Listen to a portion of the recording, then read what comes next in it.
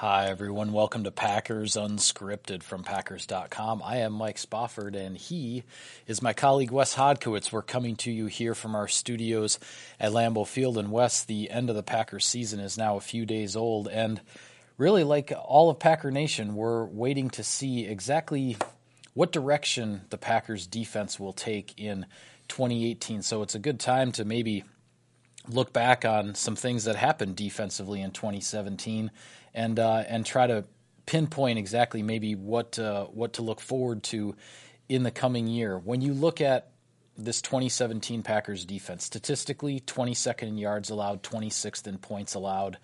Is there one thing that jumps out at you as the biggest hole or downfall, or for lack of a better term? Well, the thing that looks, and I don't want to just point to injuries, because, it's more than that. It's not just injuries. But I thought it was such a great point that was made during the final stretch of the season. The Packers, Week 16, taking on the Minnesota Vikings.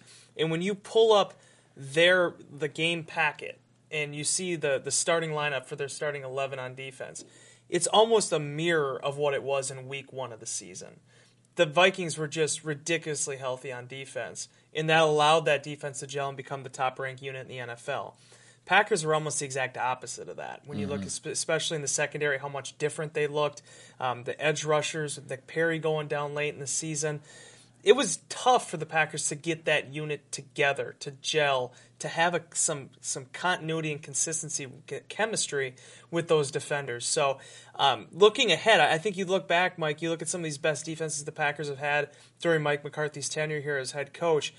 They've had units that have had playmakers. And I think when you look at the way that the Packers are going in now into 2018, there's bound to be changes, no question about that. But they have a lot of the same core coming back. Your Mike Daniels. You have Blake Martinez stepping up. Kenny Clark. Kevin King will be coming back, hopefully stronger after having that shoulder surgery. Right. HaHa Clinton-Dix is under contract for another season. There is the potential, I think, to see those guys really break out and looking for them to make those jumps going forward. The biggest thing it's going to come back to, though, is being able to gel as a unit and also, to some extent, being able to stay healthy. Yeah, I do think health is a big part of it, but aside from that issue, when I take a look at it, you look at top defenses around the league, it's really difficult in the NFL to have a defense that, say, is going to rank in the top half of the league if you don't have a true number one boundary cornerback. Yeah.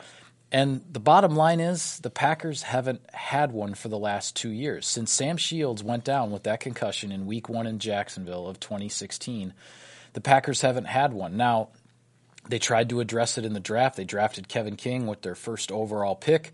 But then, health-wise, he was in and out. He ends up getting shut down with the shoulder problem. As you said, hopefully he comes back healthy and he continues that push to be a number one boundary corner. We saw Demarius Randall obviously take a big step forward in the second half of 2017, although I think his best position is still in the slot. He's not necessarily that number one guy on the boundary that I think is the one that that makes quarterbacks shy away, because that guy on the boundary is trying to take away that number one receiver for the other team. The Packers have had this hole for a couple years, and it reminds me, it's not exactly the same situation, but it reminds me of what happened at the safety position when they lost Nick Collins back in 2011. That's a good, yes. It took too long to recover from that, as a unit, to recover from losing such a key piece. And as I said, I think the Packers addressed it much sooner this time, but it didn't work out because Kevin King was not able to stay healthy. He was their top pick. But I think that's the thing that's got to happen for this defense as a starting point to get back to being a playoff caliber unit. And there is no ready-made solution to making up for the loss of a Nick Collins or a Sam Shields to some extent. Yeah, there's not exactly a playbook as to how to go about it. Yeah. Because you can have guys who are already on the roster step up, which is, eventually what happened with the Packers at safety when you had Morgan Burnett become the player he did. You draft HaHa Clinton-Dix. They became deep at that position in a number of years afterwards, after they had the failed experiment in 2013 and in trying to move over Charles Woodson in 2012. I look at cornerback situation in very similar light now with where they're at, because a guy like Sam Shields, why he was so valuable is because he was a great press man corner, but he also had tremendous speed and recovery speed if he did get beat. Those are things you can't just teach. And to be quite honest with you, Mike, the Packers could go out in the free agent market. They could sign the number one cornerback who's going to be out there right now, which at this time I'm not even sure. Yeah. And that's still not a guarantee. You saw even like with Gilmore this year with the Patriots, that was kind of a tough transition for him going into that defense as well. Yeah, and he was one of the most coveted free agents last year. Yep. So I think the Packers have done a nice job of building up their depth at cornerback. They have to keep that position healthy, though. And to the original point, they probably need to add another piece to that spot this year, whether it is the draft, whether it is free agency. I think the one thing these past 2 years have taught us, since Sam Shields had that ultimately what ended up being a career-ending injury with that last concussion, is they need to. There's really no shortage of cornerbacks. You need as many as you can get. Yeah, absolutely. You can never have enough of them the way things usually go. But with that, we're going to toss it to a break. Back with more on Packers Unscripted right after this.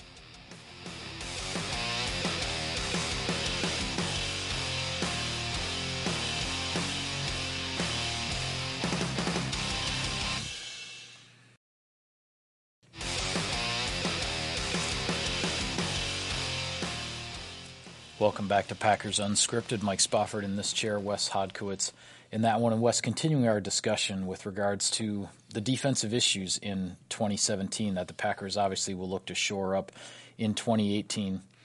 There was certainly some struggles with the pass rush. And, yeah, there were some good sack numbers. Clay Matthews, 8.5, leading the team. Overall, it wasn't about the number of sacks, though, necessarily. It was about I think anyway, the consistency of getting after the quarterback. There were too many times where there were long stretches in games, at least from the way I observed it, that quarterbacks got too comfortable because the pass rush was so inconsistent. There wasn't enough consistent pressure to just keep that guy on his toes maybe a little bit more, and I think that's something the Packers have to address. Yeah, and I think, the Packers did their best going into this season to try to fill out that position as well as they could. They made the decision to bring on Ahmad Brooks once the season started after he got cut loose from San Francisco. And, he had his issues there, too, trying to work through the back injury, having the concussion right off the bat. Yeah. Wasn't really able to be that number 3 guy I think they were really hoping for this season. But you look at a guy like Nick Perry, and I remember talking with Perry in this very studio after he signed that contract going back to March. And there was nobody who wanted to perform more. There was nobody who wanted to stay on the field more than Nick Perry in 2017. But as he kind of admitted afterwards in the final locker room session on Tuesday, you get banged up in this league, and it happened again to him this year. He had the broken hand earlier in the season, had to get surgery, missed a game, played with the club for 4 or 5 games. Comes back, ends up having the shoulder, plays the end of the season on a foot injury, finally gets put on injured reserve. Finished the year with 7 sacks, but I know if you talk to him, wasn't happy with the consistency side of it. Right. And you're right. It's one thing to get home. It's one thing to get those sacks. It's another thing to have that consistent pressure. It's kind of an immeasurable stat that's out there. And even though the Packers were 17th in the league in sacks, I think there was still something left to be desired at that point in time. Even looking specifically at Matthews, I mean, I thought, for all intents and purposes, I thought Clay Matthews had a fine season. And he excelled in a lot of areas that didn't necessarily have direct tie-ins with the pass rush. But that's the thing, is that they're still really looking for that consistent down-in, down-out pressure, and it's something they're going to continue trying to find now going into next season. Yeah, and consistent down-in, down-out pressure comes with a deep rotation. And you mentioned, things didn't work out with Ahmad Brooks. They did bring him in to really be the number 3 guy, to be the guy who could spell either Matthews or Perry on either side, or if you want to move Clay Matthews to the middle on a third down situation, for instance, then you have Ahmad Brooks on the outside. That didn't work. The Packers didn't really have the depth there to be as effective as they needed to be. That's just the bottom line. The other issue that I think, when I look back statistically at what was going on with this Packers defense, was what happened in the red zone. Packers end up 31st in the league in touchdown percentage and actually allowed either a touchdown or a field goal on 100% of red zone possessions by the opponent. That's just ugly. There's no two ways about it. And when we've seen over the years, Wes, even when the Packers have had their struggles on defense, you'd see Green Bay defenses get stops in the red zone, maybe get a turnover in the red zone that takes some points off the board for the other team. You can give up 400 yards in a game, but if you only allow, say, 1 touchdown in 4 red zone possessions and there's 3 field goals in there, that's still a winning formula. You can win games with Aaron Rodgers at quarterback playing defense like that. The Packers didn't play defense like that. The touchdown percentage was way too high. They didn't get any turnovers, fourth down stops, missed field goals, blocked field goals. Nothing like that happened in the red zone, and it just adds up to season-long struggles. Yeah, and that's one of the things, too. I mean, you look at the defenses that did excel this year, the Minnesotas, were pretty stout in that area when you're working with the short field. Yep. One of the things I think people sometimes don't always quite understand is when you, as much as you don't want to give up yards, it's a lot more difficult to defend a field when you're at the 25 than when you're at your 25. And, you have to sometimes use that to your advantage with the zone defensive calls and those type of things. And, defensive backs understanding there's going to be more opportunities for you to make a play because you're dealing with this, 20, 25 yards that you have to defend. That was probably the most disappointing, I think, part of this for the Packers this season is that, and Blake Martinez said it too during the final locker room, this defense was off and running. They were clicking like they wanted to in the first month of the season. I think they were 6th in total defense, 5th maybe in passing defense. But it just seemed once they got into October, and then more specifically once Rodgers was out of the equation, something that's just changed a little bit there, that they weren't able to maybe find those stops in the red zone that they'd found in the past to keep 7 off the board and just keep it to 3 or even get the ball taken away. That really is how far this thing goes. I mean, a lot is made out of total defense. A lot is made out of total yards. It's an important stat to some extent.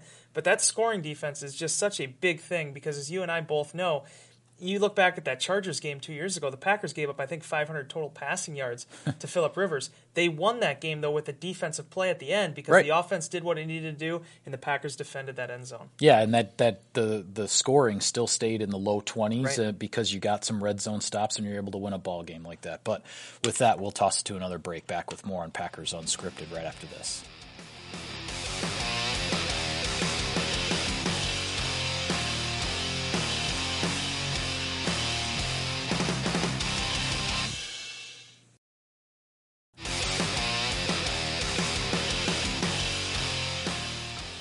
Welcome back to Packers Unscripted. Mike Spofford right here. Wes Hodkiewicz all the way over there. Wes, we're continuing to talk here about the Green Bay Packers defense in 2017 and maybe trying to look ahead a little bit to 2018 as far as what direction things will go.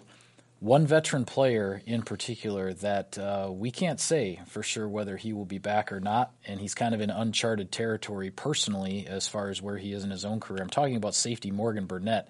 He is a pending free agent, and he's actually never really been in this position before because when he got his second contract, it was an extension, while he was still, I believe, had 1 year left on his rookie deal from when he was drafted as a third-round pick in 2010. So kind of a whole new situation for Morgan, a veteran leader, a respected leader in that locker room and on this defense. I know he wasn't as healthy as he would have liked to have been in 2017. Just your thoughts on maybe where this goes for number 42. Well, here's the thing about Morgan Burnett that you have to understand, and people were asking him about this in the final locker room as well. Morgan Burnett could very well potentially be in a better spot going into free agency right now if you'd have just played safety. If you'd have just did what his job description says, if you read his little box score on NFL.com, says strong safety, he might have been very well better off. Yeah. But the Packers needed him for more than that. They needed him to play hybrid linebacker, inside linebacker in the nitro nickel package. The last month of the season, they needed him to play star slot cornerback. He played boundary cornerback at one point in this season due to injuries and different things of that nature. Morgan Burnett never complained about it. And he's a 2-time playoff captain. He's one of the most revered men in that locker room amongst his teammates. And I asked him about that, like, why exactly he thinks that is. And he's a humble guy. He's not going to be he's not going to be everyone to give himself a pat on the back, but he said, it probably comes from his late father, Cap, and the way that he was raised in terms of just doing what is asked of you, coming to work, giving an honest day's labor for an honest day's pay, and just being a good, accountable human being. And I think that's one thing, as you look at his years here, from 2010 all the way until now, he's been so incredibly consistent. Never gets too high, never gets too low. And you look at the guys that have come through that locker room, Mike, the Micah Hydes, the Clinton Dixes of the world, even Charles Woodson. I mean, so many people talk so glowingly about Burnett because he's just always been a guy that has been there, been a shoulder for people when they've needed him, and he's willing to bring people up. a really solid human being. Now, as you said, from the contract perspective, the Packers, Morgan Burnett need to figure that out because for the first time in his career, there isn't anything on the docket for next season. Yeah. He is going towards free agency at this point in time. Yeah, and you mentioned how humble he is, and I've obviously known Morgan since he was drafted in the 3rd round, and I say this in a very complimentary way. He's humble to a fault. Yeah. He never takes credit for anything. No. Even the great plays that he does make, he's always more willing to talk about everything being a team effort with the defense. And with all the different positions he played that you mentioned, that's the type of team player he is. That's the way. There's some guys who wouldn't have agreed to that. No, absolutely, and they would have groused about it. They would have found a reporter in the media. They would have gone to somebody in the media to get their anger or their frustration over the situation out there. That's not Morgan. I would certainly, and this is just strictly from a personal sense, I don't know what the front office is going to think in terms of whether or not to bring Morgan Burnett back. But if he doesn't come back, I'll miss him just as a person, as well as somebody to talk to about the defense and learn something about what's going on out there. Yeah, I learned a lot about the game from Morgan Burnett. And at the time in which we're taping this, Mike McCarthy hasn't had his season-ending news conference. I don't know if he'll be asked about him. But going back even to last season, how complimentary he was of how Burnett moved into that new role for this defense, how big that was for the Packers down the stretch in 2016. And while they were kind of taken out of that due to the injuries in the secondary, the fact that he was that willing to take that on for the first half of the year, playing out of position, absorbing a lot of contact, getting injured in a couple occasions, never once complained about it. And I think that's one thing.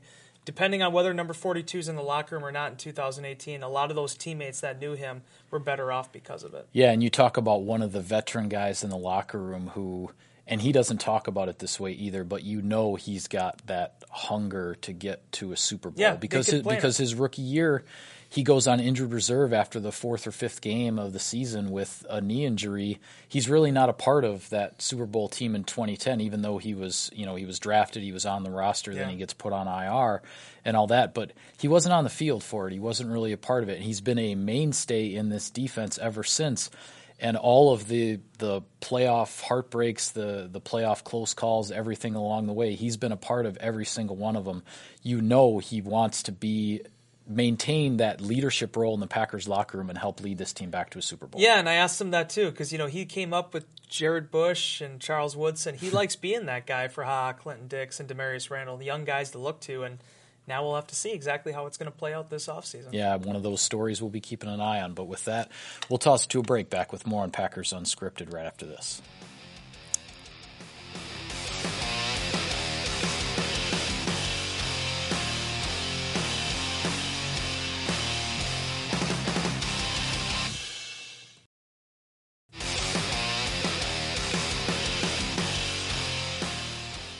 Welcome back to Packers Unscripted. Mike Spofford alongside Wes Hodkiewicz. And Wes, I neglected our sponsor at the end of segment number 3. So before we continue here, today's a perfect day to fill up with some new Campbell's Chunky Max soup. Chunky Max is loaded with more meat than you can handle, a lot more. We're talking 40% more than a comparable Chunky soup. So go on, fill up with new Campbell's Chunky Max soup. Campbell's Chunky Soup, the official soup partner of the Green Bay Packers. Okay, Wes, we've devoted this entire show to the defense and talking about a lot of struggles through 2017, trying to look ahead a little bit to 2018. But let's end this one with something to smile about. I want to get your thoughts on the Green Bay Packers' defensive play of the year in 2017, because there were a few big plays out there. Yeah, and there was, before things took a turn in Carolina, the Packers, I remember seeing this a couple times on Twitter, some Packer fans saying that they sort of become the cardiac pack all over again, I think was kind of a mantra, because there were some really tight games. And I think you look at that Cleveland game, certainly I know that wasn't a game the Packers wanted to be in a shootout with the Browns over, but the thing that was impressive about it is how they responded at the end of the game, and more importantly, the overtime. Clay Matthews, who had been dealing with the groin issue, bounces right in there. Not only is able to get the pressure on Kaiser, but is able to stay with him long enough as he's kind of scrambling around back there to hit his hand, make that ball kind of just hang up there a little bit. Yeah. And then Josh Jones and a horde of Packers defenders kind of circling around, vulturing around that ball. The game of 500. The game of 500, as I was quoted as saying too. And Josh Jones comes down with it, the biggest play of his young career. That locker room, you got a chance to be a part of it too. I mean, that locker room atmosphere, what that celebration was like for that team. The records didn't matter at that point in time. They knew at that juncture of the season, this kept them in the playoff hunt. It made it viable for Aaron Rodgers to return this season with play meaningful football. And while ultimately that didn't end up getting the Packers into the postseason, that moment I think probably is going to go down as one of the highlights of 2017. Yeah, it definitely will, because it did keep the Packers in the hunt at the time. There are two of them that jump out at me. They were both defensive touchdowns in victories for Green Bay. One was Demarius Randall's pick six in Dallas, which kind of gets overshadowed a little bit because of Aaron Rodgers' just epic final drive on the road with the crowd going crazy and all that to take the Packers down for the victory. But the pick six earlier in the game by Randall, and I know he ended up getting, a penalty, but I actually the whole mocking of Dak Prescott's celebration with the crossed arms, I actually got a kick out of that. But the other one, though, is big number 94, watching Dean Lowry rumbling, bumbling, stumbling, as folks like to say, down the field against Tampa Bay for that defensive touchdown. And I'm trying to remember now, Jameis Winston loses control of the ball. Who was it Daniels or Clark? Kenny Clark was the one Kenny Clark. Yeah, Kenny Clark knocked it out of his hand. And Lowry, it's like, Merry Christmas. There's the ball right in his hands, and off he goes. And hey, nobody caught him. No, they didn't. And it was funny, Clay Matthews had one of the quotes of the year afterwards saying, well, that's a guy with the 4.8 40 or whatever it was out of the combine coming out of Northwestern. But a huge day for Dean Lowry. The Lambeau Leap didn't exactly go the way he wanted it to after running 61 yards down the field. Yeah, his tank was a little empty at that point. But it was a big play in a season, I think, of big plays for that defensive line, especially those young guys. Yeah, all right. Well, with that, we will call it a wrap on this edition of Packers Unscripted. Be sure to follow all of our coverage of the team on Packers.com. On Twitter, he's at Wes Hod. I'm at Mike Spofford. You can still find the team account at Packers. Thanks for tuning in, everybody. We'll see you next time.